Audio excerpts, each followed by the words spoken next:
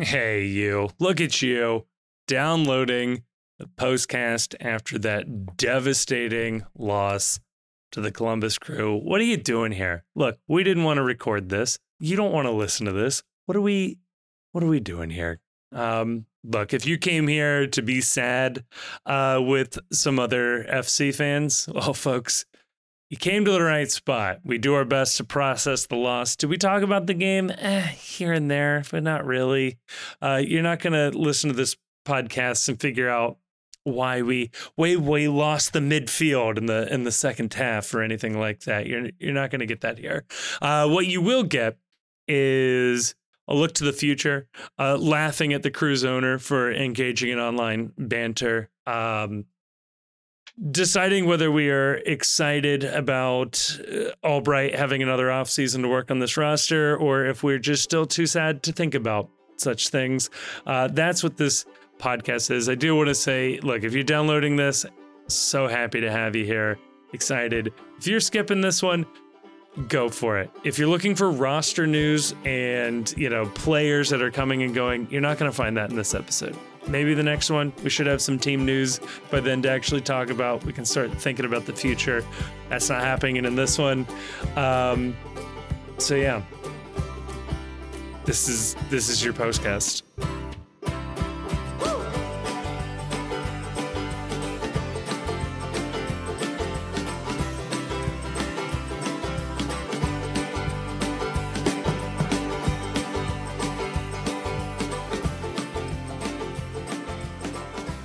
Joining me to talk about that and hopefully something else, joined by the Chief, joined by Grayson. Chief, how are we feeling tonight? I didn't want to record tonight. Yeah. I sent the text message a little earlier. What's the plan? And if somebody would have said, if one of you would have said, you know what, I'm just not feeling it tonight, I would have been fine with that. We were joking here a second ago before we hit record. This is going to break postcast records for the least downloaded episode of all time. So finally, Zach Blandford will be off the hook. Yes. It was a really good episode. You can go back and listen. Give Zach a listen. Go back to the archives. Give him a listen. He's the new president of the Pride. He restarted AO Cincy pretty much single-handedly and reinvigorated that. It's a great interview with him. It just happened to drop back when the 12 listeners of the postcast were actually more like 2 or 3. So I think some people missed it. Yeah, back when we would say 12 listeners and we were sort of puffing ourselves up. So, right. Oh, God. Yeah, well. But no, I don't want to be here. I don't want to talk about this. I don't even know what the emotion is. I don't know. Well, I guess we'll talk about it. Yeah. Grayson, how you feeling? I'll be honest with you, I was feeling basically nothing as Columbus was scoring late in the game. Yeah. Because I had already mentally prepared myself for that kind of outcome. And I've seen it enough times to this point that it's like there's climbers. Did you ever watch was it guy Free Solo? Yeah. So you know how they do a test of his brain, and they're oh, he's nothing gives him any kind of thrill, right? He gets no reaction from any kind of activity except for dangling himself without a rope over 2,000 feet in the air and just holding on by his pinky. Yeah, it's kind of how I am with the FC at this point. You need to be dangling from TQL Stadium to feel anything. Yeah, I mean, if I was gonna, get, overly emotional in person over something like this at this point in time, I don't have the constitution to watch this team anymore. Like, I don't know. Like, this stuff's gonna happen. Stuff has happened. Um, it sucked, for sure. Man, so but at this point, like, I guess I'm at a point where the one thing I am dreading is like going to work tomorrow because, like a lot of Oh, folks, like I'm kind of known in my office as like being a fan of the team, you're the FC guy in the and people office. are going to want to uh, talk to me about it. Yeah. Yeah, I don't want to do that. I Yeah. don't want to talk about it. I don't want to I just want to, I try to explain to somebody that it's, hey, you remember how you felt when Jeremy Hill fumbled that football? That's me Yeah. today. And that's Yeah. going to be me for a while. Yeah. Like Grayson, I walked into this game. So like I had thought I'd reached a zen before the game, expecting to lose because I really do blame you for this, Kevin, incidentally. You're welcome. That you said something, I think it was on Sunday's episode or 2 episodes ago, where you said the storyline would be going out of this game that even in your best year, you still couldn't beat us. The second I thought it, I realized it was real. As soon as it came out of your mouth, I knew in the fucking pit of my soul that was going to happen. Yeah. That storyline is too perfectly Cincinnati, and specifically too perfectly FC Cincinnati to not be true. And so when Columbus started scoring in this game, the second they scored that first goal, it was done. Like there was nothing. I wasn't angry. I was just sort of like, there was this sort of defeated sense and this sense of impending doom, this sense of impending dread. And yeah, I wasn't mad. I was just bummed. Like it was just a bummer.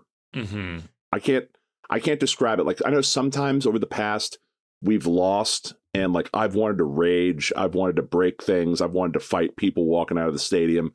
In this one, it was just this overwhelming bummer that this otherwise great season is marred by a terrible loss at the end that A, I think was incredibly preventable, and B, that the lasting memory of this season where this team has done so much, has won so much, the lasting memory that I'm going to have of this season is walking out of TQL Stadium while they're setting up a stage on the field for the Columbus Crew to celebrate in our stadium, on our field. And it shifts the narrative for me of this entire year away from this was a historically great season for FC Cincinnati, which is still objectively true on a point sense. Yeah. It shifts the narrative to this was a great team that was marred by a complete and total inability to win pressure games. That when the lights got the brightest on this team, they folded like a cheap suit. And I know we'll have plenty of time to talk and sort of break down how this means for the team going forward, what this means for the roster build and everything. But I think that coming out of this, the biggest thing I think the two biggest things I think are, number one, that whatever the pathway for FC Cincinnati is going forward, Noonan needs to get better at managing these big games, because in just about every single one of them this year, he failed the eyeball test badly and failed the results test badly in pressure games. And number two, I know we fought about this on the Discord a little bit today. Some people did. I've joined in. I can't care about this rivalry any longer because it's not a rivalry. In order for it to be a rivalry, you've got to win.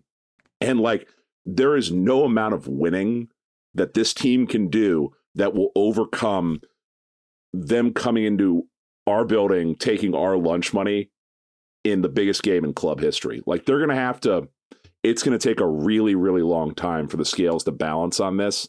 And I just don't care. Like it's, until we get competitive in this, it's just not even worth getting fired up about anymore, I don't think. I would say that, I don't know that the scales will ever balance in my mind, but, if we get the better of them in like one season, their fans are going to start freaking out. Yeah. Because, I guess like I grew like, like my kind of heyday as an Ohio State football fan has been dominance over Michigan.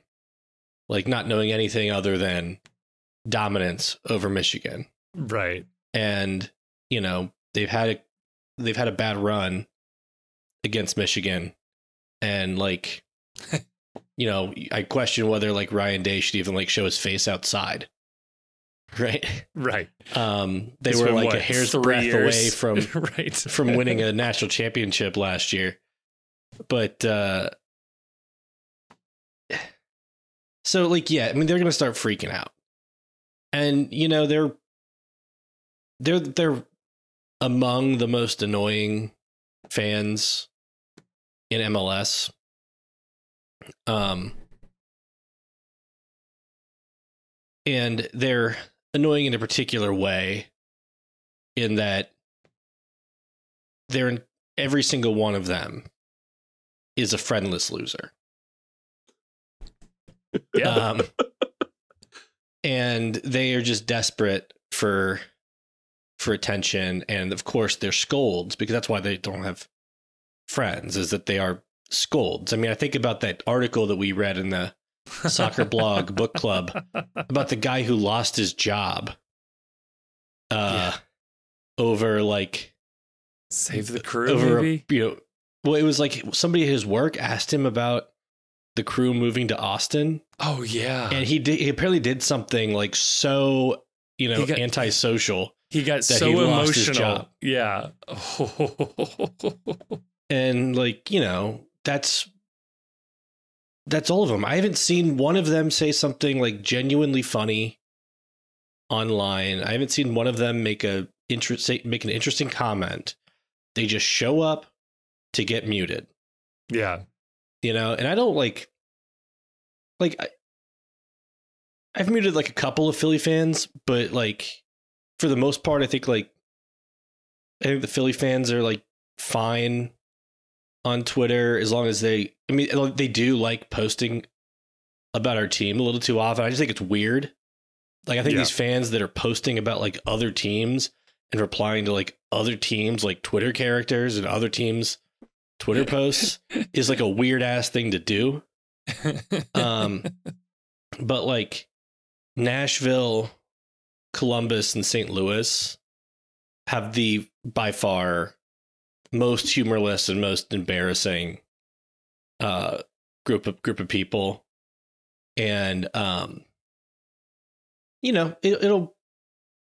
they will start freaking out. And these are the same people who tried to punch Greg Berhalter.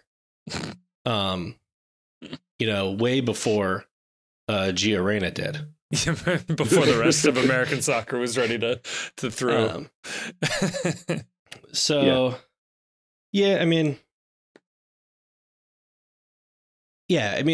sucks. They took this one from us. And once we got that own goal, I thought it's coming, because you knew they were going to score and you just didn't need to spot them an extra one. Right. No, it's just, for me, it's the idea that no matter what happens in this rivalry going forward, there will be video footage of black and yellow confetti at TQL Stadium and them dancing in front of the away fans. And like there's nothing that FC Cincinnati can do to undo that footage, to undo like what they took from us this year. And not like, there was unjustified. They came in to TQL Stadium and they were the better team for all 120 of the minutes last night. Well, our players got to do that to Red Bulls fans like 4 times in one game. So I will say, if you're looking at the cosmic scales of this rivalry, it is, in my mind, virtually impossible to wipe out the work and effort that GB Fall did in 2017. Just because, here's the thing, though. No, but that game didn't matter to them. That game did like a they categorical... tore down the fucking banner, man. Yeah, the crew fans tore down the Jibby said this regards banner. They would have torn down... If we did something like that at Crew Stadium, there. If we did something like that at Crew Stadium, people would be calling for mass arrests of our fan base. Yes. Right? Like we would have people would be like, FC Cincinnati shouldn't be able to have fans at their games anymore. Because, that's how that's kind of like how we're treated. But since the Crew fans are such special little babies, we have to like pretend that they did this like save the crew thing, right? And which we can have talk to like about. just let them do whatever they want because they're such fragile little darlings. Yeah, no, but I just go back to that Open Cup game because the situation is unreplicable. They cannot get us in the opposite direction. We can win an Eastern Conference final in Columbus. Hell, we might do it next year. Like that feels plausible at this moment in time. We won't because we'll be hosting that game again. Sure. And also we're not going to win it because we're never going to beat Wilfred Nancy. It's just never going to happen. I mean, he keeps this year. He's not. I mean, we beat him in TQL Stadium. I guarantee you that didn't happen. I get like in hindsight, looking back, I challenge you to find footage that happened because all he does is fucking score goals on FC Cincinnati. That's it. The man is purpose built. If Wilfred Nancy could play nothing but Pat Noonan coach teams for the rest of his career, he would retire the all-time wins leader in MLS and win 30 Coach of the Year awards. I guess I don't know if this is true, but I'll say it. He's never won a game with Matt Miazga on the field. Ooh. Which... yeah, I haven't gone back to check when we played Montreal last year. So but I assume Miazga wasn't on the team. Wasn't yet. there a moment? I assume that he was banned from entering the country from various medical decisions that he's made. I don't remember where we were legally, but yeah, I feel like he wasn't allowed to play some of those. It sucks. Like that game, leaving that game was the first time in like my entire sports watching life that like I didn't cry, but like I could feel it. Like it was there. It was in the background. It was dead. I was dead walking out. You know what else sucks about this too? Like, well, this is the part that's the sad part of the podcast, and we'll get more forward looking, I hope, at some point. So bear with us on this. Maybe not. I don't know. Fuck it. I had this realization last night that this was probably the best and possibly only chance in my lifetime I'm going to get to watch a team I root for play a championship game in person. Because the Reds are never going to make it to the World Series again. The economics are so against them on that. They're a small market team. I guarantee you, I would bet a lot of money on the Reds never winning or even playing for a World Series in my lifetime. The Buccaneers may go to the Super Bowl. I can't afford to go to the Super Bowl. I can't shell out $10,000, $8,000 for tickets to a game. NIL era basketball. I love Xavier. Xavier's never playing for a title in the NIL era. Their alumni base is too small. They don't spend enough money on players.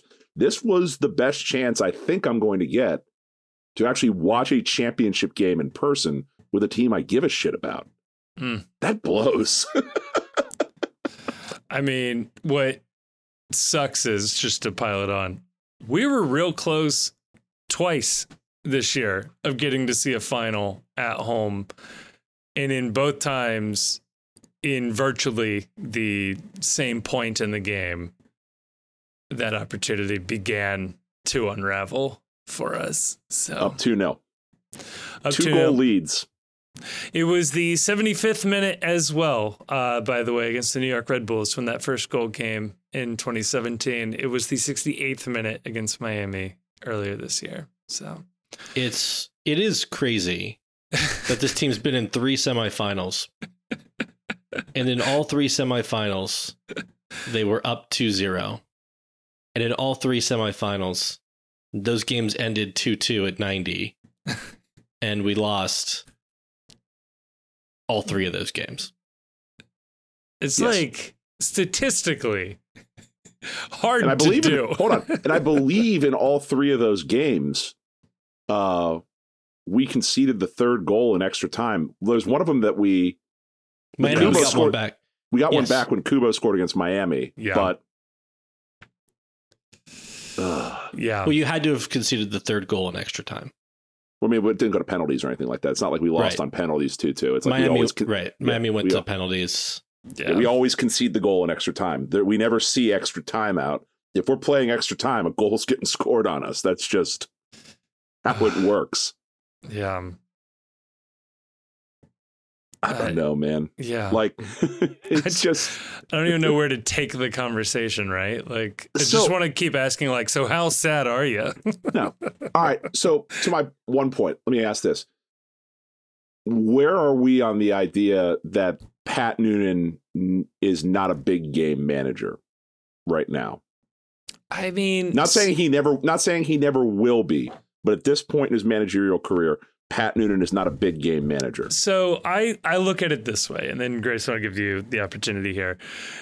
I think about what it took in both. I'm looking at specifically the Miami semifinal and the Cruise semifinal. If you want to say like we struggled to clinch the Shield down the stretch, that's fine. I'm also talking about Nashville and Leagues Cup too. We were at home, 1-1, and we couldn't put it across. We couldn't put a goal across the net. Yeah. So I would say in that case, I'm happy to blame a rotated goalkeeper and a quasi-rotated squad in that situation. I don't remember the squad off the top of my head, but I'm willing to rotate or say that there was rotation there.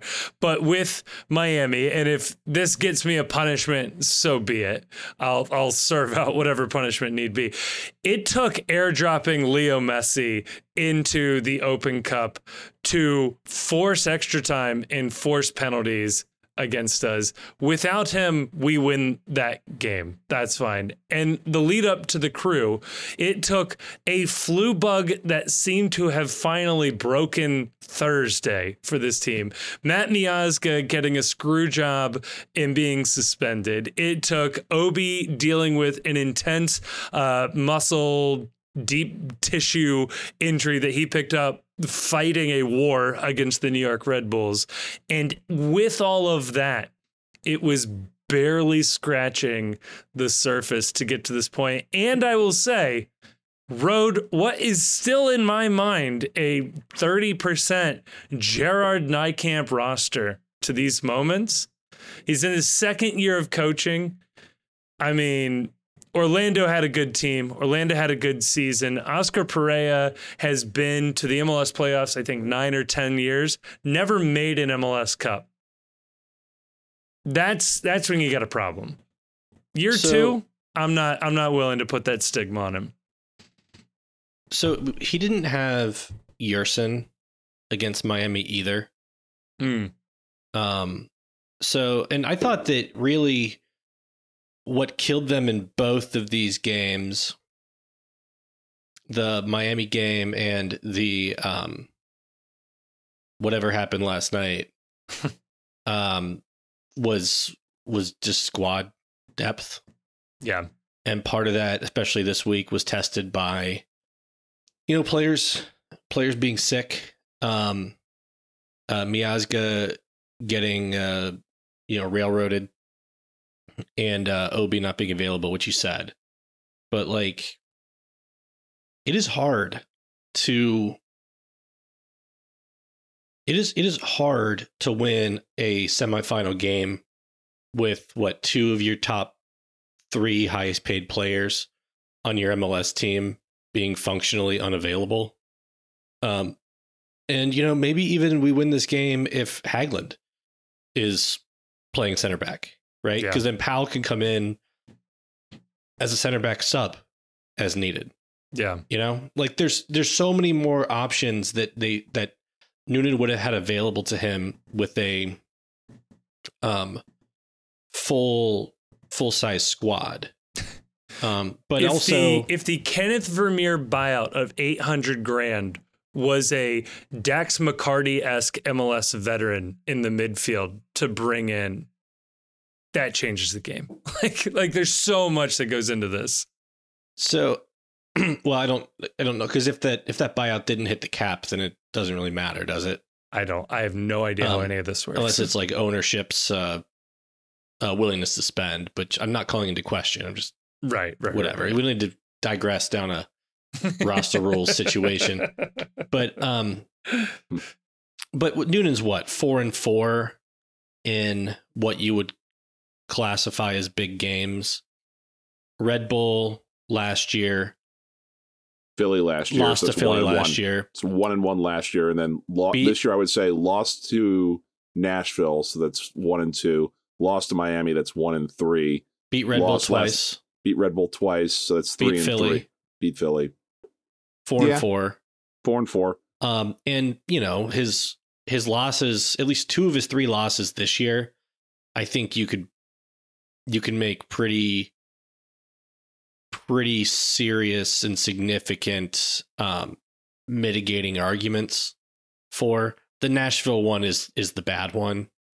You know, I wouldn't even view like the Philly loss last year as a bad one. No. Philly was a much better team than we were last year, and they beat us 1-0 on a, you know, one of those ping pong around the box goals. But you know, just they had to go to the they had to use, you know, basically their entire defensive and midfield depth against Columbus, and didn't really have it. And then they didn't get enough from there. And maybe you could put this on Noonan. But you know, when I see Christian Ramirez come in the game yesterday and they play him up top next to Cucho, I'm thinking like, shit. This is dangerous, right? Like Christian Ramirez, I think, also scored the winning goal against Orlando.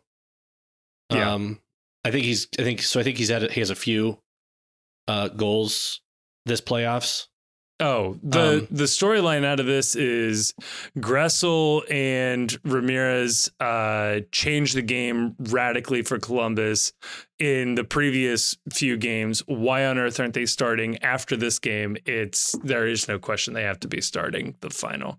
So yeah, you have like they're bringing Julian Gressel off the bench. They're bringing Christian Ramirez off the bench. Gressel's the starter. The rest of the teams in this league. Was Gressel an all-star this year for Vancouver? It's possible. Feels like it. Seems true. I just don't get that same, like when we bring in like Dom Badji and Sergio Santos as subs, I don't get the same feeling I got when I see Christian Ramirez standing on the sideline.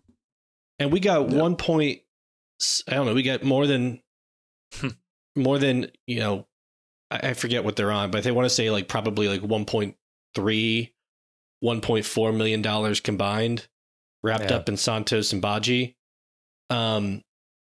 Ramirez is a $400,000 salary player. Not to mention Santos's acquisition fee, which I think is hovering around $1 million. Yeah. So like those need to be players at that dollar value. And if you want to be a top team, those need to be players that are coming in and dangerous. Right. And that just hasn't been true consistently with the team. And I don't know that I can put that on Noonan either. Unless there's some way we can articulate how he's not deploying either of them optimally. So you don't put any blame on Noonan for the fact this team twice this year blew 2-goal leads. I mean, at some point, So- it's like, I get it that, like, yeah, I would much rather have Julian Gressel coming off the bench, but I don't care who's playing for you. You got to see a 2-goal lead out in a big time game like this. Like, that's spit in the bit. Like, good teams don't blow leads like that in big games. You just don't. I wasn't a fan of his substitutions, the timing, or necessarily particular choices. Yeah. His hands were tied a little bit with that, but he did feel it did seem like maybe he was a little paralyzed, and didn't make decisions quicker. Like, if Obi didn't look great. No, he did not. But if he thought Obi could play, maybe he did it as soon as he felt comfortable. I didn't think Kubo, unless Kubo had something going on with him that he couldn't continue. I don't think Kubo coming out was it's not what I would have done. I would have brought Obi in for Moreno. Mm-hmm. Or Lucho, maybe. Yeah, or Lucho. I mean, Lucho looked really sore in that game as well. And once you choose not, and like, you could have taken him out in regulation. I know he wouldn't necessarily love that, and it's a move that better pan out. But if you get like a Malik Pinto in there who's been effective defensively, or maybe that was the time to put Angulo in for Lucho. Right. Lock it down. Yeah. And then I felt like on the flip side, again, I don't know if this was like a physical or health thing. I didn't know if that was the right time to put Gaddis in for Arias. I thought Arias had been pretty effective. He was doing fine. It was so funny. I had done the same thing. I had just talked to my buddy next to me about Arias has looked incredible. He shut down every attack on that side, and that's right when he got subbed out. So, well, fuck me. I was not paying attention to that move, but why on earth would you be doing that right now? No, I'm sympathetic to the idea that Noonan is constrained to a certain extent by his roster. And I don't think that absolves him. I think that, like, in these moments, the narrative to me now is that, he needs to be better. The team needs to be better prepared for a lot of these scenarios. Like, I don't know what they prepare for or how they train, but this team could stand maybe a few more practices on how to kill a game off, how to be a little more cynical with what they're doing, a little more effective in time wasting. Like, I don't think they engaged any time wasting in this game up 2 goals. They looked like they were pressing for a third, which it turned out they would have needed. But I think they could have done a better job employing some of the cynicism that's been used against us effectively in order to see the game out. Did it feel like to you guys that Chapman was a little too aggressive with like hurrying things along way early in the game? He did. It felt like Roman doesn't, like, the ball's like a shot's gone wide. Roman doesn't even have the ball yet for the goal kick, and he's already like, blowing his whistle and yelling at him to hurry up. It may have been difficult given that even before, like, way earlier than you normally see it, the ref was that? I said I was going to say, if there was a way an official could influence a match where there wouldn't be a review for a bad call or accusations that the whistle was a little heavy, starting the games faster, making sure that you can't work a lead like that and work the clock like that. That would be an interesting way to try and influence the match a little bit. Yeah. And the fouls were way out of balance, but it's hard to. We were defending so much. Like, they had so much of the ball in this game. The stats certainly bore that out, but watching the game, nothing felt egregious, right? Like, it all made sense, as it were. Yeah, or it was like kind of just like normal levels of frustration with calls. Right. I think that the point to overall that you guys are making, and I think it's accurate, is it's interesting too. So objectively, this was a very good team this year, and they played very well. But there is a difference, I think, between having a roster that is regular season good and a roster that is championship good. And to some of that, it's to Grayson's point. It's that you look down the bench for FC Cincinnati in this game, and it is a lot of serviceable players, but there is no one on the bench that is capable of changing a game. They just didn't have anyone there.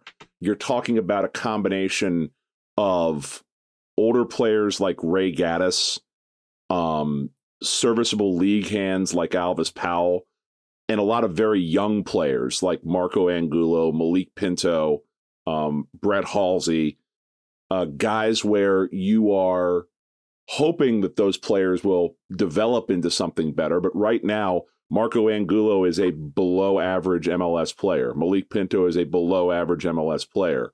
Brett Halsey is a below average MLS player. And then up top, it's been two signings where I think Dom Baji is an effective thing to have. He can spot start if needed, but he's not going to come in and immediately be threatening. I think the Santos experiment has been a failure. That dream you had of a player coming in and using his speed as a weapon to gash opposing teams late in games on tired legs, it just has never materialized. And I think part of that is the fact that there are 5 subs now, and it's exponentially harder to get a team that is fatigued like you would see back in the day when you only had 3 subs and you always held one for injury reasons or whatever, and you could run at guys with a little bit of pace. So I think the takeaway is twofold for me on this. It's that we're fortunate that Albright and Noonan are here. We're fortunate that they're on long deals, I think. But the offseason has to be a little bit of soul searching for Pat Noonan on, I need to get better at managing teams in these big moments. And the offseason needs to be a little bit of soul searching for Chris Albright too, is that he has a tremendous amount of work to do with the actual starting 11 on this team, with a lot of players that probably aren't going to be here next year. But if this team wants to win a championship, the bench players simply need to be more dynamic than they are, because there is just not a lot of dynamism on the bench. Yeah. Yeah. And I do think that ultimately, and I think it's premature for, like,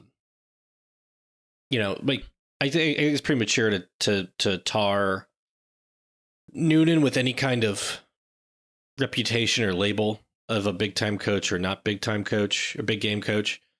But I think it's premature too. I'm just saying that the narrative is starting to form at this point. He's also only in his second year. Right. But I get your point as well, though, that it's like, this is how these are steps, right, that would occur on the way to that narrative forming down the line. If he was that coach, would it look any different up to this point? No. Right. Yeah. If he was like, Eagles Andy Reid, right. It would look basically, like this. And I'm not. Here, if I may, let me put, if I can try to tip his win-loss to the positive for one, I will argue that the Chivas game in Leagues Cup was virtually a must-win, given the result of the SKC game. The 3-game group essentially meant that a win was the only way getting out of that group. And they passed that test with flying colors against, on paper, an incredibly formidable opponent with a much higher wage bill than us. So if I could try to massage the numbers here, I might say he's 5-4. In the interest of leaving Pat on the positive side of the ledger, we will not point out that he has a losing record in Hell is Real matches. Nope, but there's no need to single that out. As I've said, it's not really a rivalry. It's not a rivalry because we never fucking win. Yeah. So, but I think, this is, and unfortunately, when this is not going to be fair right? But all of this lands at the feet of Chris Albright. Yeah. Which it's not fair in the sense that he's done an incredible job so far, but it is fair in the sense that, you know, he's the guy. Right. And, you know, if he doesn't have resources to improve the team or to replace players that were leaving, and part of that reason is that he devoted a bunch of resources to trading for Sergio Santos and paying Sergio Santos's salary. Like, it's not great. If we have a, you know, weak bench because we don't have any money and we, you know, aren't finding cheap players who turn out to be diamonds in the rough, like some of the guys that the Crew played last night, like Mo Farsi, for example, was signed out of the Canadian Premier League to Crew 2, and he's going to be starting MLS Cup final next week. You know, if it's because we don't have a big enough staff, you know, that he needs to lobby for that, right? Like, if you go to the Crew's website, which I don't want to. I'm they glad seem to have, somebody like, did. You look at like their front office staff, and it just feels like they have a much bigger like technical staff, like under the GM than we do.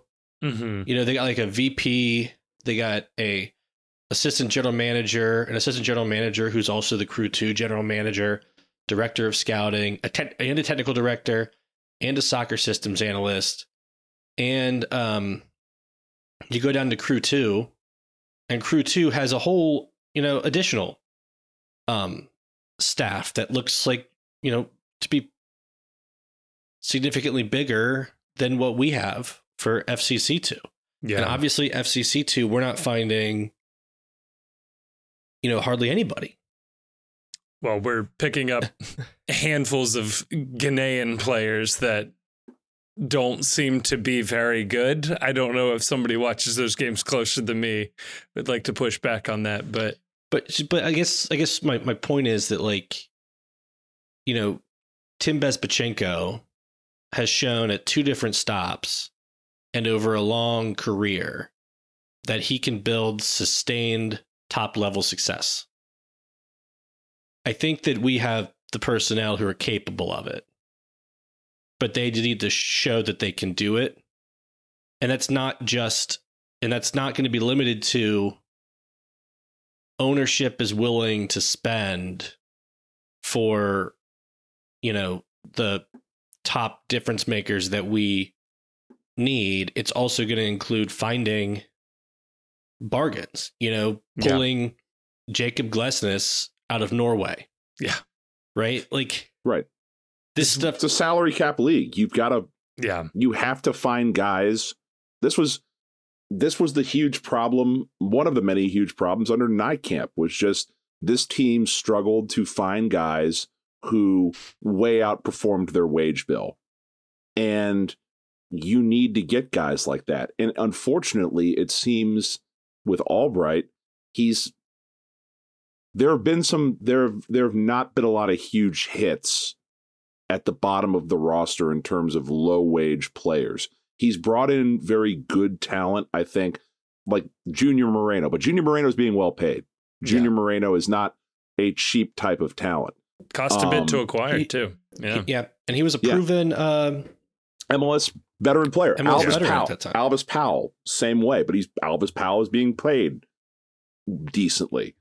But if you look back at the bargains on this team who performed, yes, right, we got Ian Murphy. I was to say it's the draft picks, right? And Roman Celentano. Yeah. Right. The 2 draft picks.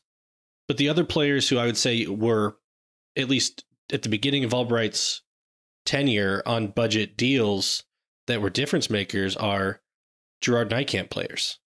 It's Alvaro Barreal. Yeah. It's Brandon Vasquez. Yep. It's Nick Hagland, you know, to be honest. So And to an extent, Lucho, although the impact of the budget is irrelevant. But yeah. yeah, I didn't mention Lucho. Yeah. For I think obvious reasons, but all of those guys also got pay raises under Albright, so it changes things. And like, there's just, and I don't want to dog the guy because I think I don't think we're dogging him. No, I really don't. Not this guy specifically. It's not Albright. I don't want to dog the player, but they brought in Marco Angulo on the U22 spot, and there's a lot going on with Angulo. He's young. It's his first year in the country. We said around this time last year, because I think they acquired him in December of last year, I want to say. It was around this time. May have been as early as November, but yeah. You know, we said around this time last year that, hey, you have got to be patient in his first year. It's a developmental year.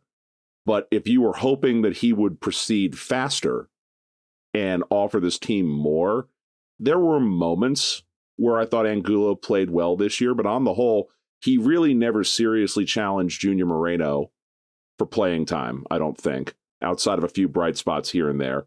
And by the end of the year, if you were hoping, oh, he would be a major contributor to this team, he wasn't. He was largely absent as the lights got brighter and the games got bigger.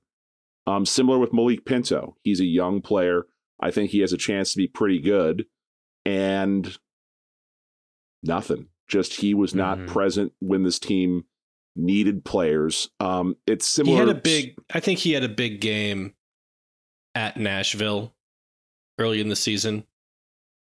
Yeah, he did. Where he had to like kind of spot start that game. But yeah, I mean, I don't think it's fair to compare like the position Pinto's in to the position Angulo's in. Yeah, like very different kinds of signings. Yeah, he's using a U22 spot. Like that's a spot that like you need to get. And the only one we have. Right. Because again, this team built to win this year when they signed Aaron Bopenza. Your mileage may vary now in hindsight as to whether or not that signing, it turns out, paid off. I mean, he undoubtedly and unquestionably helped push this team across the finish line for Supporters Shield. But if the goal was to win MLS Cup this year and sacrifice the U22 spot to do it, it's hard to say that that was a successful mission accomplished on him. And he had a good playoff, though. He did. He had a good playoffs. That's a team. It's a team. I don't think it's a failure on him. You could say it's a failure on, making this bet didn't pan out. Yes, at a team result level. But he personally, I thought he had a good playoffs. He performed well. But the idea of acquiring a DP, sacrificing a U22 spot to win now with this roster didn't really pan out. Isaiah Foster, I think he's on the team and he's doing absolutely nothing. He's one of the bigger a young misses. player. Yeah. Brett Halsey, he had flashes, but he disappeared down the stretch because I'm assuming that he's in training and in performance. The judgment was he's not good enough to play right now in this to get rotational minutes in these games. That the back end of the roster is not championship caliber. And I think we saw that the difference last night between a roster that is championship caliber and a roster that is good enough to grind day in and day out, to grind out enough wins and grind out enough points to win a Supporters Shield. And to the point that gets brought up a lot on here about, doing this with Nycamp's guys, as best I can tell, I think after this year, assuming Kubo is out of contract, which, perpetual option via Instagram, didn't quite look that way. Yeah, so his Instagram post, it said it was about his career. Like, I don't think he was specifically referring to FC Cincinnati there. I hope. Okay. I don't know. But like the point remains though, that the excuse of this is Nycamp's roster is kind of gone. Like Yuya will be the last big money holdover from that era.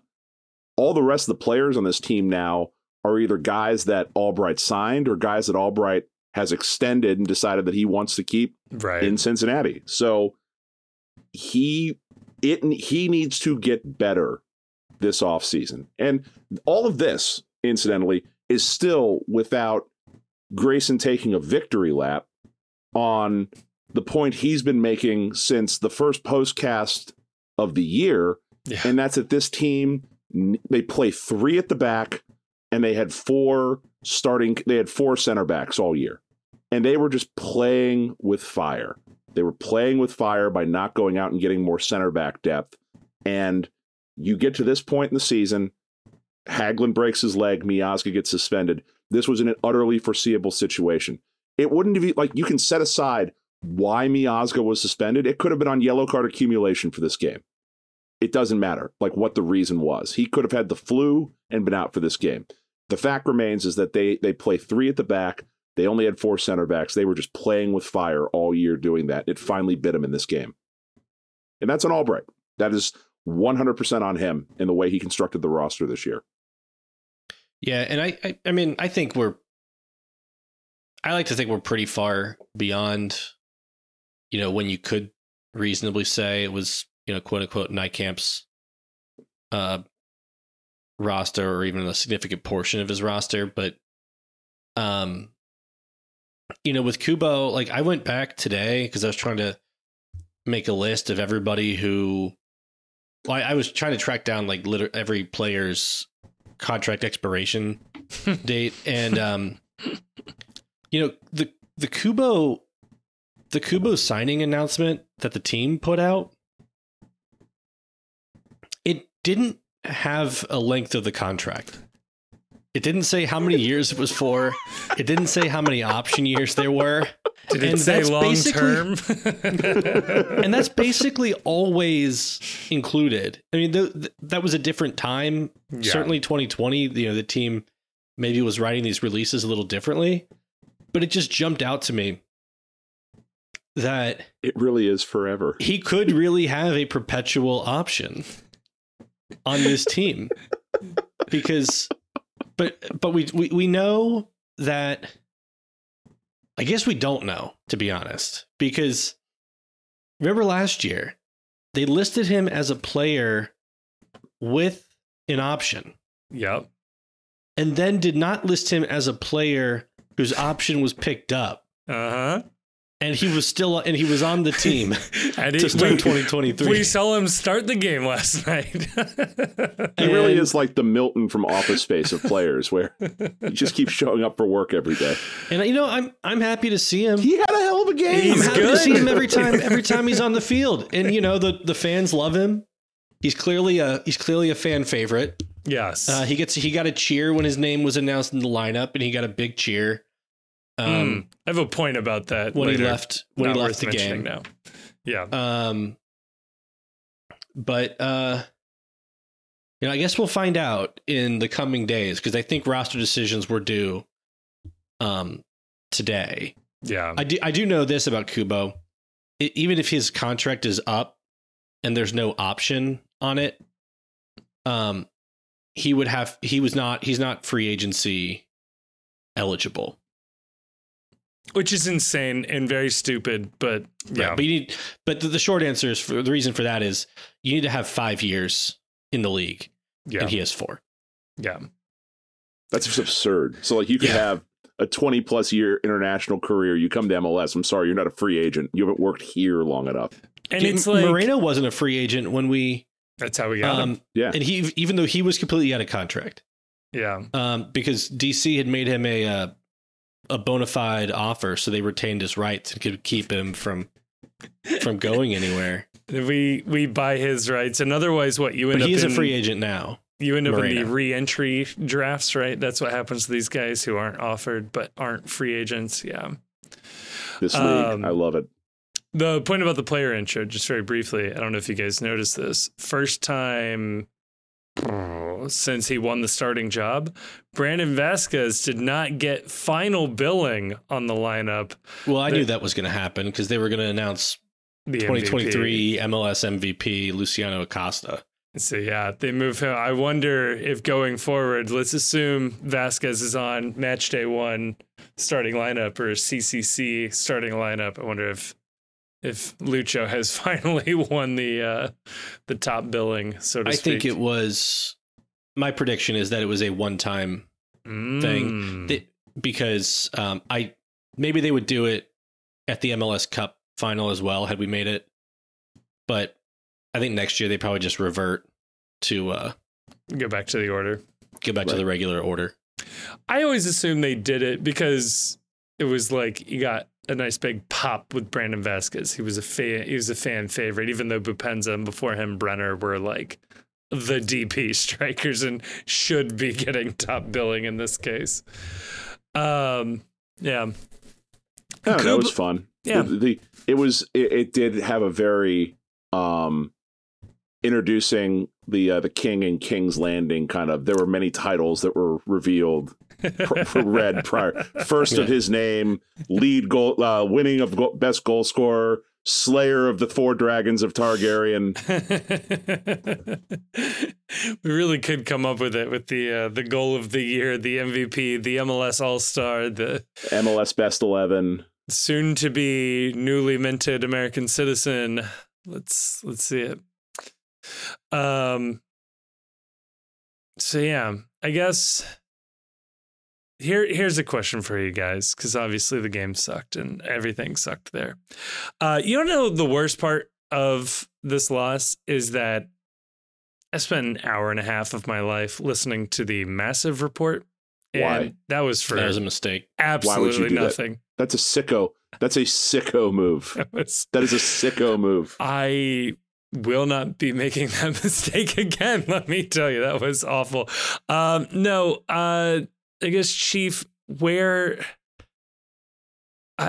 next season we have the CONCACAF Champions Cup, we got Leagues Cup, we have MLS, we have Open Cup. How excited are you at looking at the off-season moves? Preseason starts in 6 weeks. Like, the wound is fresh, don't get me wrong, but at this point in time, what part of you is like, let's move over, turn the page? What do the moves look like? Let me get deep into roster finance rules again. It's going to take a couple weeks, I think. I need some time to process, and I need it to go away for a little bit. I've already got the Crosstown shootout next week, and I just don't know that I want to go to that either. Chief, I was thinking about that. One of us, me and you, it's gonna have a pretty miserable 2-week stretch here. Right. I might have an extra ticket if you want to go. You just have to be anonymous and not. Don't know if I want to go. I don't know that I want to go either.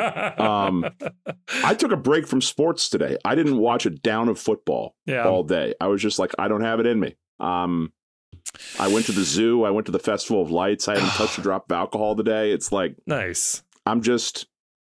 I don't know. You know what's funny about that question that you asked? Yeah. Is that, like, I am now at a point with FC Cincinnati where I love this team. I love the culture around this team. I love the fan base around this team. I love the experience. I love all this. I love all you. I love all 12 of our listeners. But in 11. terms of 11, well, only 2 of them are listening to this piece of shit. I'm now at a point with the team where it's kind of a put up or shut up. You got to win a cup, man. You got to put a star on the badge. I'm not interested in the Shield. I'm not interested in the Open Cup. I'm not interested in the Leagues Cup. I'm not interested in CONCACAF Champions League. I don't care. Win a fucking trophy. Put a star on the badge. They didn't do it in USL. We had to have this debate about, they won the regular season award. Come back. We've got more winning to do. Fucking win a trophy. Like, win a cup. Like, that's what matters in this country. That's what matters in this league, is its MLS Cup. You can bitch and complain about how this isn't the case anywhere else in the world. You can bitch and complain that playoffs are stupid and nothing should be determined by a single elimination game where you may have half your roster coming down with some sort of an unknown respiratory ailment after having a group dinner together with one another. And they might not be fit. This team looked like a team recovering from the flu in the 75th minute. Sure did. Yeah, it sucks that's what this all your season comes down to. What is the state of your team on this one random day in December? but that's sports in America. Win. I don't want to hear excuses about it. Win. And I don't care about any of that other shit. I don't care about it. This team needs to put a star on the badge. If that makes me a bad fan and that makes me bad at soccer, I don't care. That's just where I'm at right now as we sit here recording this the day after. I will forever die on the hill that the Supporters Shield is the better trophy, even if we win MLS Cup next year. No, see, here's the problem: is you say that right now, and now for the first time, I understand how horridly coped that sounds. That we just got the shit beat out of us in MLS Cup by our rivals who danced on our graves. And it's like, well, actually, the Supporters Shield is a better measure of greatness than no. Look, that doesn't work today. If you want to measure our greatness compared to Columbus Crew as of December 2nd, sure, we failed that test. Who was the better team in 2023? We were. And I can point to 30 some odd games to prove that point. It just feels worse because it happened last. Yeah. It's all it is. This is, how the season has to end. Yeah. And I just it sucks. I hate it. I do want to win MLS Cup, obviously. Yeah, right. I also want to win Open Cup. I also want to win Champions League. Mainly because we haven't, these are the things we haven't won yet, which sounds like insane that we're like, oh, we need to get all the stuff that we haven't won yet because we've won so little. We've won one. We've won one of these things. We've won one thing. But and hey, I would let's not try to win it. No, I would trade it this second to be playing an MLS Cup and hosting MLS Cup next week. I would not. I would trade. I would rather win MLS Cup than win a quad next year in those other trophies, because none of those other trophies put a fucking star on the badge. It doesn't get your name up there on the MLS champions. That's all I care about now. That's where we need to go with this. That's the brass ring. I say, and they lord that over us forever if we don't. They're win MLS that. Cup champions. Yeah, MLS champions was us. Yeah, we won the league. We're the league winners. See, here's the problem: is MLS Cup is not born out of Americanism, which, sure, to some tiny extent, the fact that we do it is, but it's from the fact that the league started with 10 teams and had fewer than 16 teams for the overwhelming majority of its history.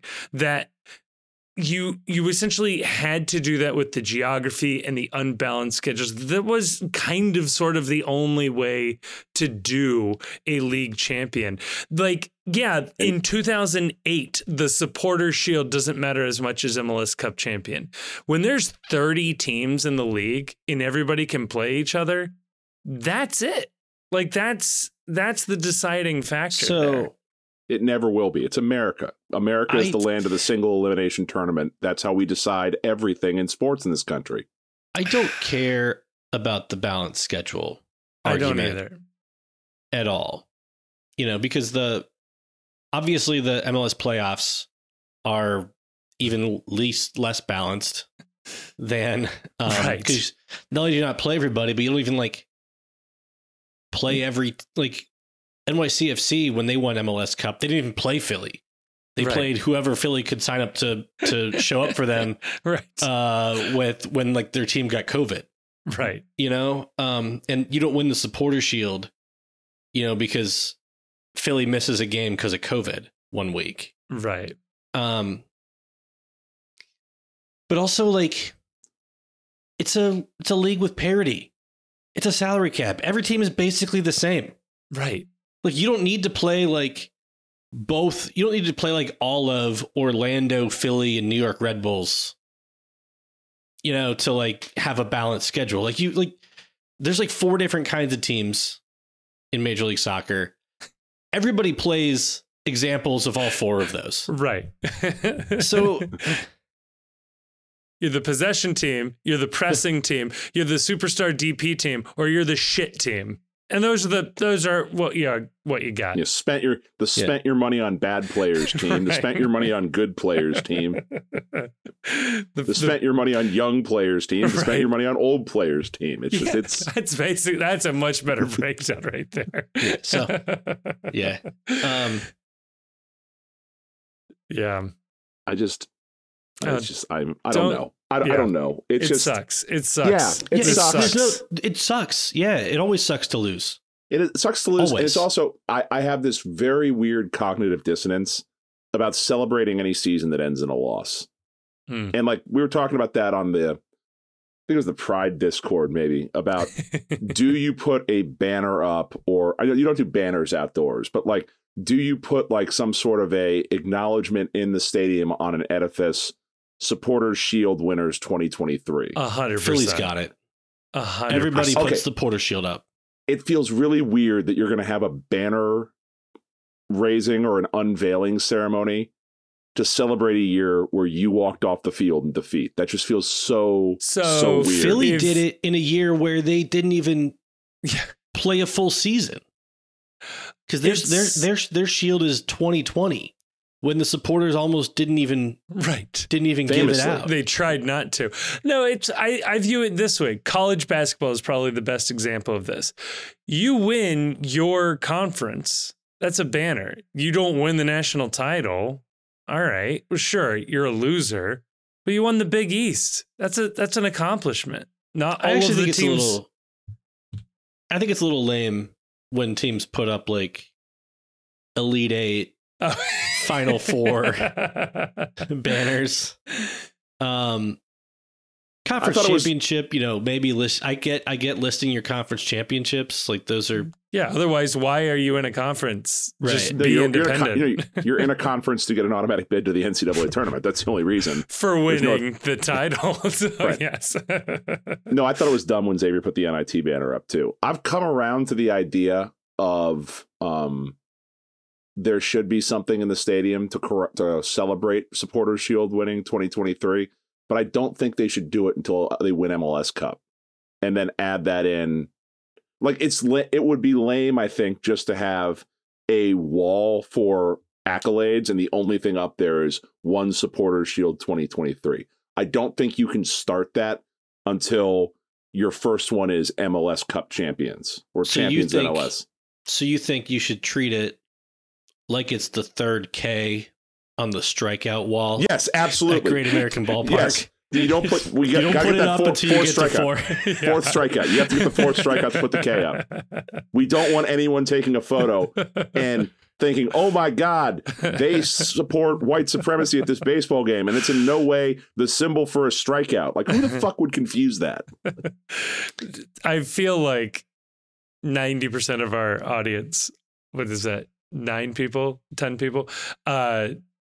Would not know how to score a baseball game. So. That's sad. That represents a declining American education system. I had to score a baseball game in 6th grade math class. That was a project we did. We went down to the Reds game and you had to score the game and turn it in. I remember one year to teach like statistics, our math, it was like 5th grade. I don't know, something stupid. But to teach like basic statistics, we did like a baseball game where like everybody brought like cards, like baseball cards in, and you built like a 9-man like roster, and you ran like probabilities, right, based on like what the numbers were for that season. And there was a player I found in my card collection named I want to say his name was like Jamie Cork, and he had a season where he had one at bat. And he hit a home run. Is OPS of 4,000 for that? So once every 9 guys of mine home run. Just got a free home run. That's great. I bet there is, Chief, as you said, there's got to be a list. there was I forget which year it was for the Super Nintendo, but they did like an NBA Live game one year where they used to base the stats, I think, like how good players were, was based on their stats from the previous year. I don't think that they were as sophisticated about player rankings as they used to. And there was one dude who I think was on the Bullets who had broken his leg the year before. But before breaking his leg, he was 3 of 4 from 3-point range. So in the game, this otherwise scrub was just an automatic make from 3 if you brought him up and put him on your starting rotation, because the game didn't realize the only reason he had such a great shooting percentage was because he'd only played one game. Oh my God, I love Jamie that. Jamie Quirk was the guy. Quirk. Damn, that's a good pull. Love it. So yeah. No, I would wait, and then you reveal everything after you win it. Having a title wall feels lame if you don't have a title. I mean, we have a title. The Supporter Shield is a major trophy. Damn it, it's a major award. Come on. Yeah. You celebrate your successes, man. Like, that's the thing. If we're gonna be sad about the losses, we have to be happy about the wins. And the Supporters Shield is a trophy that the vast majority of the league doesn't have. It is the only trophy that Philadelphia has, for example. So this is my recommendation. If anybody knows, we really are just becoming Philadelphia West, but we are on a speed run. So we did it We're gonna way win. faster. We're gonna win MLS Cup. Yeah. Do you feel confident already... Do you feel confident that? Because I don't. I do. I think that this was our best chance to do it for the foreseeable future. And then I start to get this existential crisis about they're adding a 4th DP, and all this is going to do is enable the coast teams, the big money teams, to just buy bigger stars that we cannot lure to play in Cincinnati. We can get players. Philly can't afford them. New England won't attract talent on turf. The New York teams are garbage, hot mess minor league teams, and Miami's entire Red Bull, though. They've done a couple of things, I think. Sure, and they'll get they got like some Austrian manager who is horrible to go manage that team. So that's good. And Miami's entire roster is old and broken and won't be able to stay healthy for very long. So yeah, LAFC can sign Gareth Bale and that'll be fine. I'm just saying that there is if you believe that this league is going to continue to grow and that money is going to continue to be spent in this league, there is a limited window where FC Cincinnati and Carl Linder can be financially competitive with some of the deep pockets and some of the better destinations out there in this league. Like the window for FC Cincinnati, where this league has the level of parity that it has right now, I think is a lot smaller than people want to realize. I disagree. I think it's bigger than you think. I don't think that we're at the point, and I don't think that any roster rule changes that come in the next 5 years are going to break things so open that it's going to be impossible for us. If Albright does his job right, we're going to start seeing some players make some, profits on sales in the coming future. And, that's going to be revenue generating. They're going to build up all this stuff around the stadium that, if that pans out the way they want it to, that's going to be revenue generating. And I think the spend is so low right now that it's just not close to being at the point where our ownership group is going to need to, truly be like a budget team. I mean, everybody wants to spend less, right? Right. But I think they're well within their threshold of, I want to win, so I'll spend what it takes to win. Yeah. Also losing a lot of players this year. It's going to be a large roster turnover in the offseason, unfortunately. Yeah, here's the list of players who are confirmed, with one exception, out of contract this year. Who could that be? The exception is Yuya Kubo. Oh, because until I see something concrete that says, there's no options or anything, I'm going to put a big asterisk on that one. Scoop of the century to any FCC journalist who wants to figure out what that contract situation is. Or any FCC employee that just wants to DM us the details, that would also work. Yeah, if anybody listens to this who has this information, I'm not counting on that, by the way. But There's one of 12. I know one of you knows this. what happened with Kubo, Baji, and Vermeer's contracts last year? Yeah. Why were they listed as having options, but not listed as players whose options were picked up? Did they automatically vest with some type of incentive? What was the incentive? What incentive could Kenneth Vermeer have possibly hit last year? Unless it was just the team making the playoffs. Like FCC 2 appearances, baby. I still want that loophole. So anyway, so we got Kubo. Mascaro's loans up. He's not going to be back. Arias is out of contract, but he has an option for 24. Baji is out of contract, but he has an option for 24, unless that one also automatically vested. Junior Moreno is a free agent. Barreal has options for 24 and 25, but this is his last guaranteed year. Ray Gaddis has an option for 24, but he's out of contract. Alec Can is out of contract with an option for 2024. Ordonez and Robledo are both out of contract, both with options for 24 and 25. Ian Murphy out of contract, has options for 24 and 25. And London Agato, which, obviously didn't play, but he's out of contract. He's got options for 24, 25, 26. And also potentially Brandon Vasquez wanting potentially Vasquez getting transferred, right? I'm not talking about but we do expect, I expect that at least, there will be players other than these who depart the team, whether it's because they're traded or, they're sold or they reach a mutual termination or something. Here's a hot take. I think Mascara is a better bet to be on this team than Brandon Vasquez at the start of next year. Only because of the schedule misalignment between MLS and Europe, where I could possibly see them working something out with Wolves where he comes back until the summer transfer window and then goes somewhere in the summer in the championship or some other league and starts a year with the team, as opposed to just coming in directly off having no rest whatsoever for this year. I could look like an idiot tomorrow because maybe this is announced tomorrow. Right. But I don't know if the market for Vasquez is what it was reported to be in the summer. I just don't know. I mean, but I think he wants to go though, and they don't need to sell him for any amount of money. Everything is profit on Brandon Vasquez.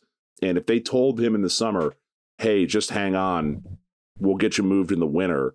And then they say, oh, well, the market's not what we thought it would be. We need to hold on to you a little longer. I think that would be a poor move. Right. But it's not like a study abroad. There has to be he's got to have a good contract waiting for him wherever he goes. He's got to have a good contract waiting for him. He's on close to $1 million here.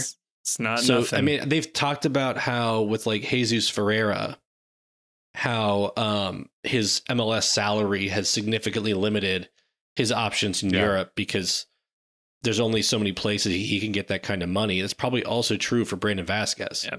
Walker Zimmerman ran into the same issue too. Yeah. And so, there has to be somebody who wants Brandon Vasquez, wants to pay a salary that he is happy with. Yeah. And is willing to pay. I mean, they're not going to let him go for no transfer fee. They're going to need to get some transfer fee. So, Grayson, you'll know this. So whatever number I put out there, feel free to immediately correct. I think it's something like any number over $900,000 gets converted to GAM with him. So what is that threshold? You can convert just over $1 million. Okay. Of a transfer fee to GAM. And I think it has to be net transfer fee. Okay. So but that number shouldn't be hard to the number where we can get the max GAM conversion Right. That shouldn't be hard to that should be hittable. It should be like Right. $1.25 million, I think, it gets us all of the GAM possible. Yeah. So, what I mean, I think he's likely gone, but it's just there's been a lot of quiet since the summer, and some of those teams that were linked to him are no longer, are probably no longer in the market for a striker. And it being mid-season, our team's looking to buy mid-season. Like, the market for Brenner was better in the summer than it was in the winter. Like, there was nobody even willing to like pay a fee for him in the winter. You got to hope for like a sign and loan or something like that. But yeah. But I don't want to. Mosquera and Vasquez. We're not going to want to loan Vasquez. We're going to want to sell his contract. Right. No, I mean, we sell Vasquez to Hoffenheim and they loan him back for the first half of next year. Right. Yeah. And I think all the reporting out of, and I would love to have Mosquera back for even half a season. But all the reporting out of Wolves is that they're really happy with the way that the loan went, and they think it may be time to test him in the championship. Right. I just think that the odds of that move being made, I think that there's at least some possibility that waits till August as opposed to a mid-season move when, you're looking to make sure that wherever he loans to is somebody that actually wants to play him. And sometimes that can be difficult with players stepping up a league in the winter, where a lot of the teams that are buying for the immediacy as opposed to buying to set their roster up or set, like, I don't know. A lot of the transfers in the wintertime we're addressing a team need, and how many players are going to be interested? How many teams are going to be interested in adding a player like a Yerson Mosquera, who it's okay, he's stepping up in weight class if we're addressing a team need? I don't know. That's going to be interesting. Maybe a championship team fighting off relegation, right? That would be a good, hey, we need a center back. This guy did pretty good in MLS, and Wolves get to see what he looks like under pressure. So I don't want this to go too much further. I think this has already gone long enough. We're going to talk about the fact that the owner of the Columbus Crew decided to get into the online banter this week. We need to. Let's end on this. Let's end on a high note. Wait, before we move on. Oh, please. Okay, because this is a low note. I was trying to find a headline about the game. Oh no. And I went on BroadwayWorld.com. Yeah. And they saw us at our low moment, huh? It seemed like the website was down or something. No. And all there was like the words Lucho Manelli, and then the following text. Maybe next time we'll be lucky. Maybe next time's our day. Maybe next time, for the first time, the team won't wither away. We will hold the lead. We'll win a cup at last. Not a loser anymore, like the last time and the time before. Everybody loves a winner. Nobody loves the FC. Knifey Lions, fighting Garys, want to change what they be. Well, all the odds are in our favor. Something's bound to begin. It's going to happen. Happen sometime. Maybe next time we'll win. Because Jeff Birding says we're winners. But just maybe, not just yet. With Chris Albright and Pat Noonan, it feels like a good bet. Well, the odds are in our favor. But I guess next season. It's got to happen sometime. Maybe next time. Maybe next time we'll win. Damn. Maybe next time. Damn. I mean, look, they hit the nail on the head, didn't they? whether they meant to or not. Yeah. So it looks like we're not gonna get any more headlines from Broadway World. Damn. They shut down the site. Shut down the site. I mean, it's a hell of a one to go out on. But budget cuts laying off the FC Cincinnati reporter at Broadway World, apparently. It's all been replaced by ChatGPT. Thank you, Sports Illustrated. We may have to do Broadway World headlines brought to you by ChatGPT in the future, which could be amusing in and of itself. Chief, I don't know if you saw this one. Some guy by the name of Matt Brew was quoting the Ohio Revised Code in the MLSsoccer.com article on this on this rivalry, and basically saying Modell's Law was the only reason why Save the Crew happened and was successful, and this was the real kicker, that had that team left for Austin, if that law had not existed and that team did leave, all of the Columbus Crew fans would have been FC Cincinnati fans. I thought it did bait a particular notable Crew fan. I don't know if you want to pick it up from here. Yeah. So apparently the owner of the Columbus Crew's got a little bit of rabbit ears here and decided to weigh in on this controversy involving who actually saved the Crew. And I guess we just got to read this conversation or this tweet in its entirety, because please let me tell you something. It's gold. From Dr. Pete Edwards. He has the quote right there, and it says, "Me and a million members of the Columbus Crew family would beg to differ." So there's two images on this tweet. One is of a screenshot of the actual article, and the other is a picture of a bunch of Crew fans wearing Crew gear, waving Crew flags. I don't think that's a million people in the view. And let me put it to you this way. If there were a million Crew fans, this league would not be on Apple TV. This league would have gotten a deal through legacy media because a million people were watching Columbus Crew games. That only must mean that tens of millions of people watch these games in bigger cities. And I don't think the Crew have ever played a game outside of maybe MLS Cup that a million people watched. Also, what are you doing as a sports owner? Can you imagine Mike Brown getting on Twitter? He'd have to be told what Twitter was, and he would have to get his flip phone to replace with an iPhone. But can you imagine Mike Brown getting online and debating with Steelers fans? Why does the owner of a soccer team, first of all, why does the owner of a soccer team care what one FC Cincinnati fan says? People can just say, I don't know if this is a secret. People can just say stuff. If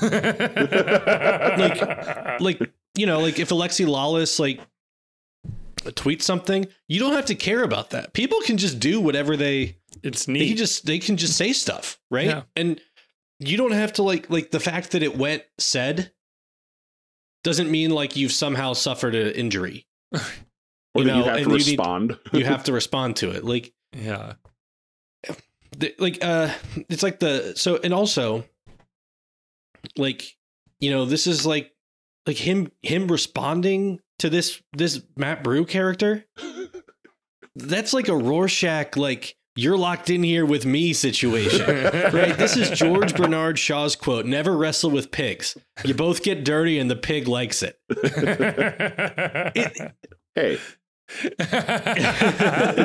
Damn.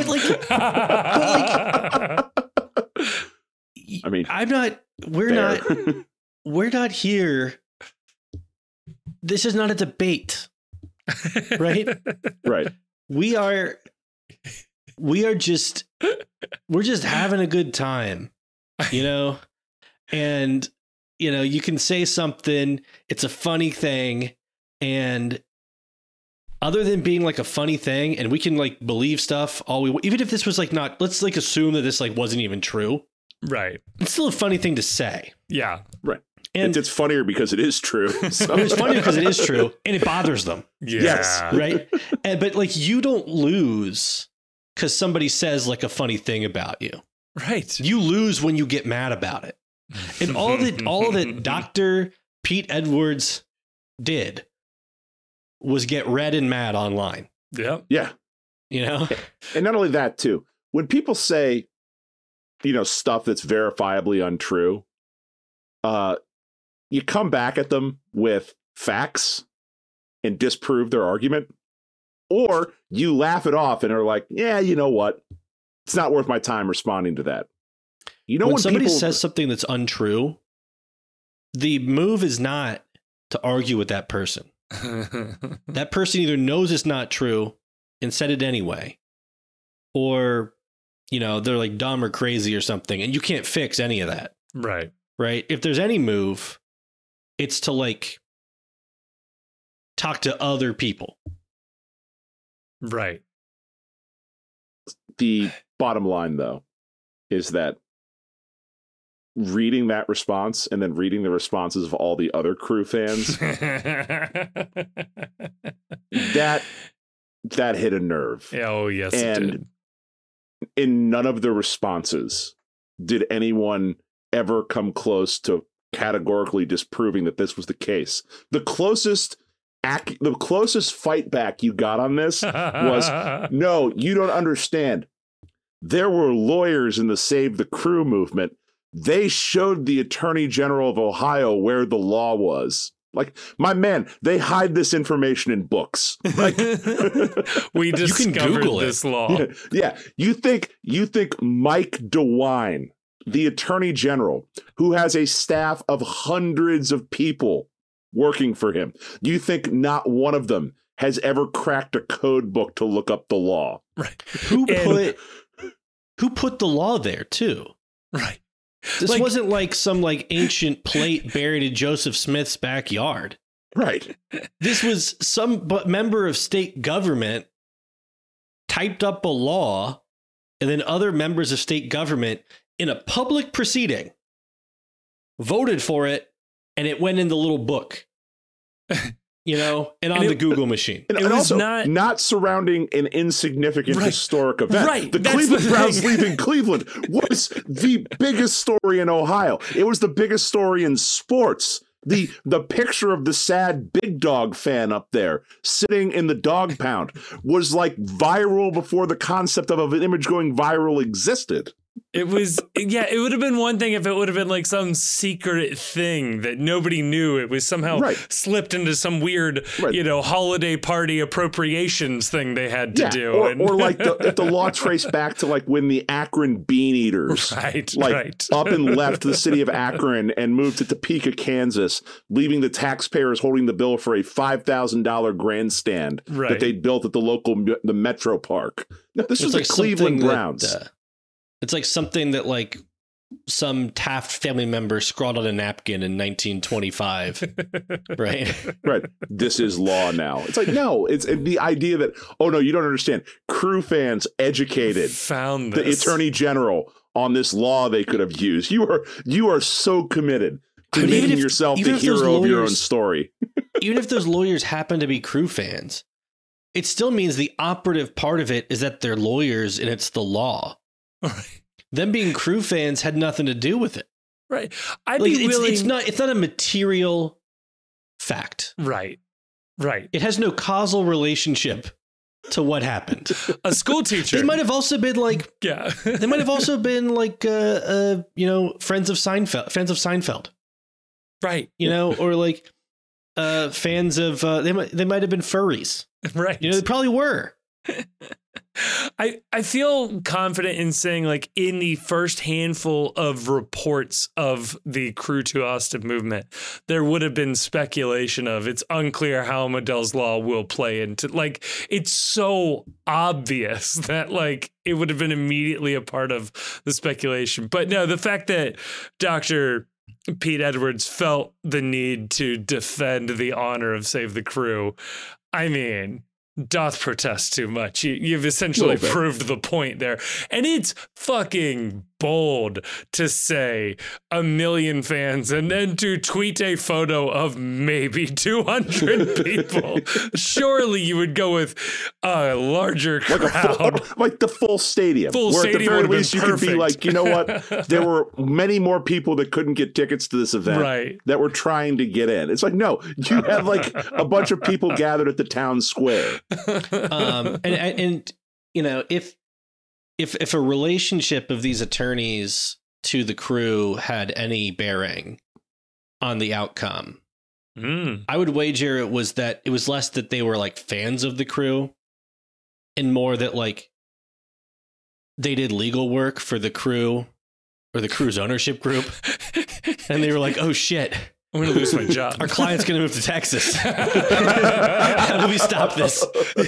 We got a way to, oh shit, Ohio's got a thing for this. Yeah, did you see that? Ohio's got a keep me getting paid law. Right. Yeah, Anthony Precourt wants us to start researching Ohio Revised Code 967. Have you guys ever heard of this before? I just looked it up and it says about sports teams moving. What? They knew we were doing this. The calls coming from inside the building. Pat Brennan wrote an article about this too. Yeah. It will never not be funny. And I'm upset in hindsight that they also won the game even more because Man, your owner getting triggered and your fan base getting triggered by your founding mythos or your central organizing mythos being unraveled. It was like, telling them they had that Santa Claus isn't real is what like that was right there. it really was. Doesn't it help? So, it doesn't make you feel better though that like, that they're bothered like about this. They can't like fully enjoy anything because they're genuinely bothered about this. Like I was thinking of, and I'm going to spoil, the TV show, The Americans. Okay. For a second. But there's like in the last episode, the two spies, they've been burned. They've been caught by the FBI, but they're like wiggling out to like go on the run. And they're talking to the FBI agent as they're escaping. And as he's leaving, the husband spy says to the FBI agent, he's like, oh, by the way, I think your new wife might be one of us. And then they leave. And it's like, yeah. So now not only did you like get away from this guy, right? And even though, but he may have burned your operation, but you've ruined this guy's life by putting this thought in his head. Right. Oh, Like, yeah. I've done worse than kill you. I've hurt you. Right, I am going to go on hurting you. I really hoped it was translating to like from top to bottom, their organization was fucking rattled about this game. But no, what will bring me great joy that I have to investigate at some later date is whether or not a text message or an email was sent to the league offices about this story and like potentially complaining. That would make things so much better. If the Crew's ownership was attempting to get a story pulled. I mean, from give it a week. MLSsoccer.com. Give it a week, right? I wouldn't be surprised if that story did not have a permanent shelf life on that website. Well, thank you, Pat Brennan, for making sure that this lives in infamy right here and lives on for the rest of days. Because you know what? That you may win the games, you may win the derbies, but you were saved by the Cleveland Browns, not your fan base, which was non-existent, as we all know. 1 million strong. All right. It's tough scenes. It's tough. I don't know, gentlemen. Where are we at? How do we leave this? How do we feel after? Have you guys felt better talking about this? Has this made it any better? It has a little bit. Yeah, I think so.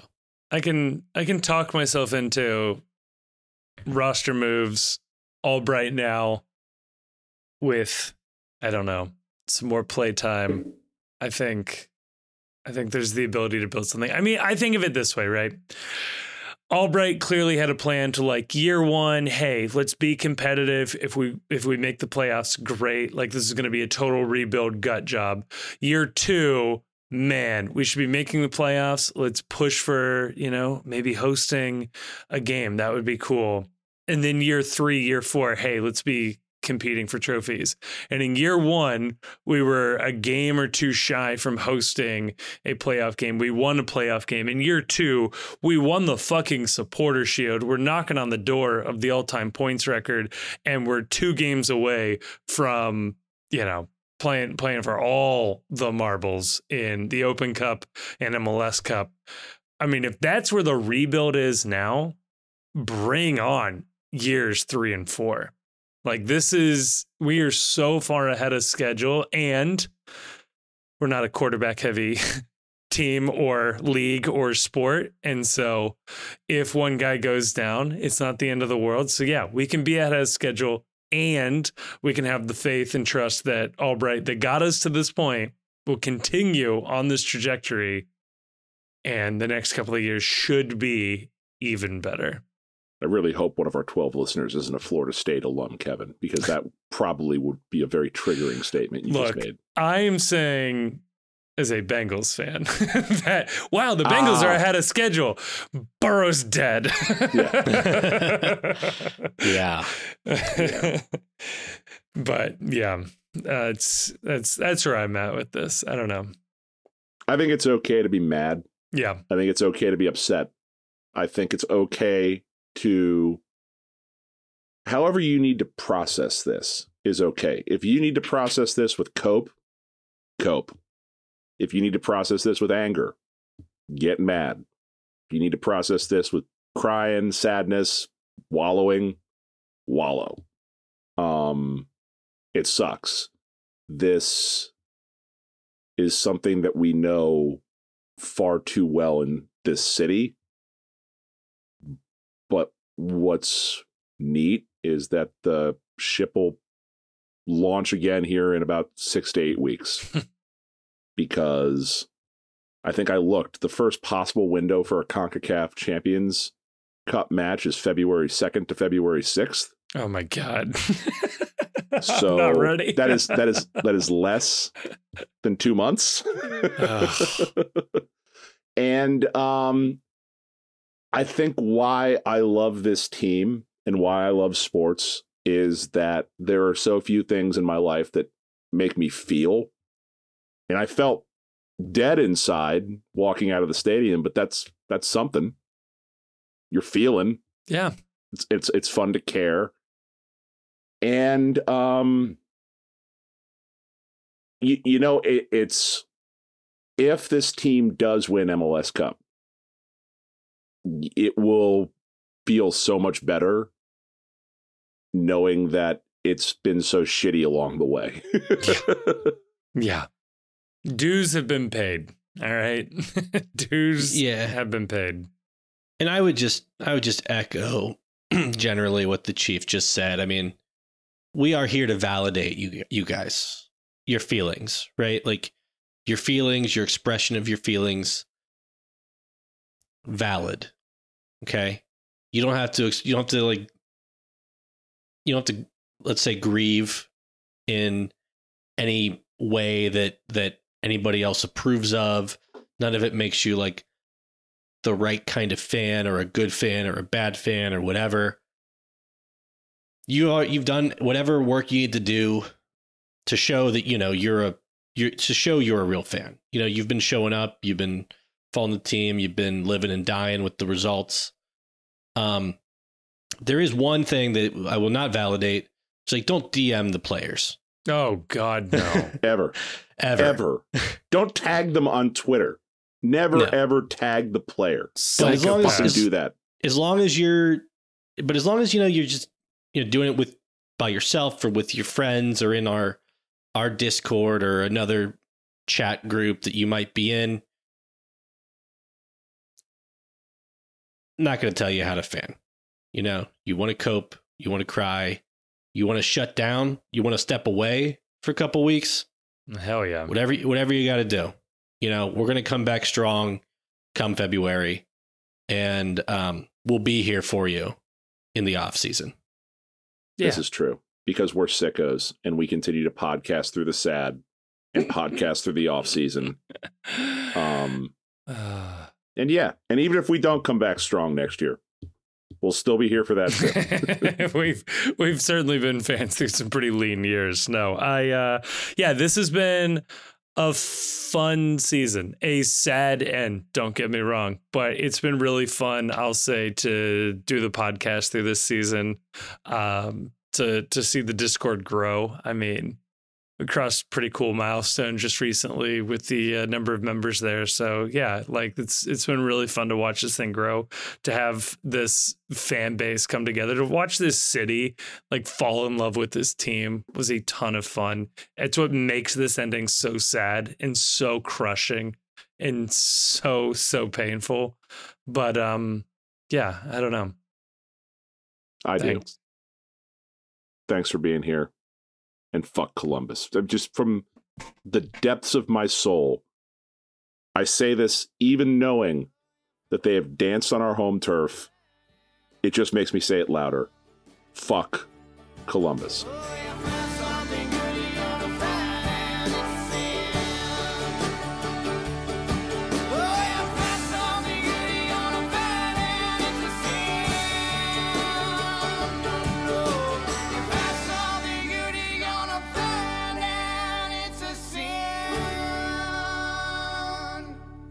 Thank you so much for listening to this episode of the Cincy Postcast, which is a production of The Post Cincy. You can check us out at thepostcincy.com for all of our written content, as well as links to our social media.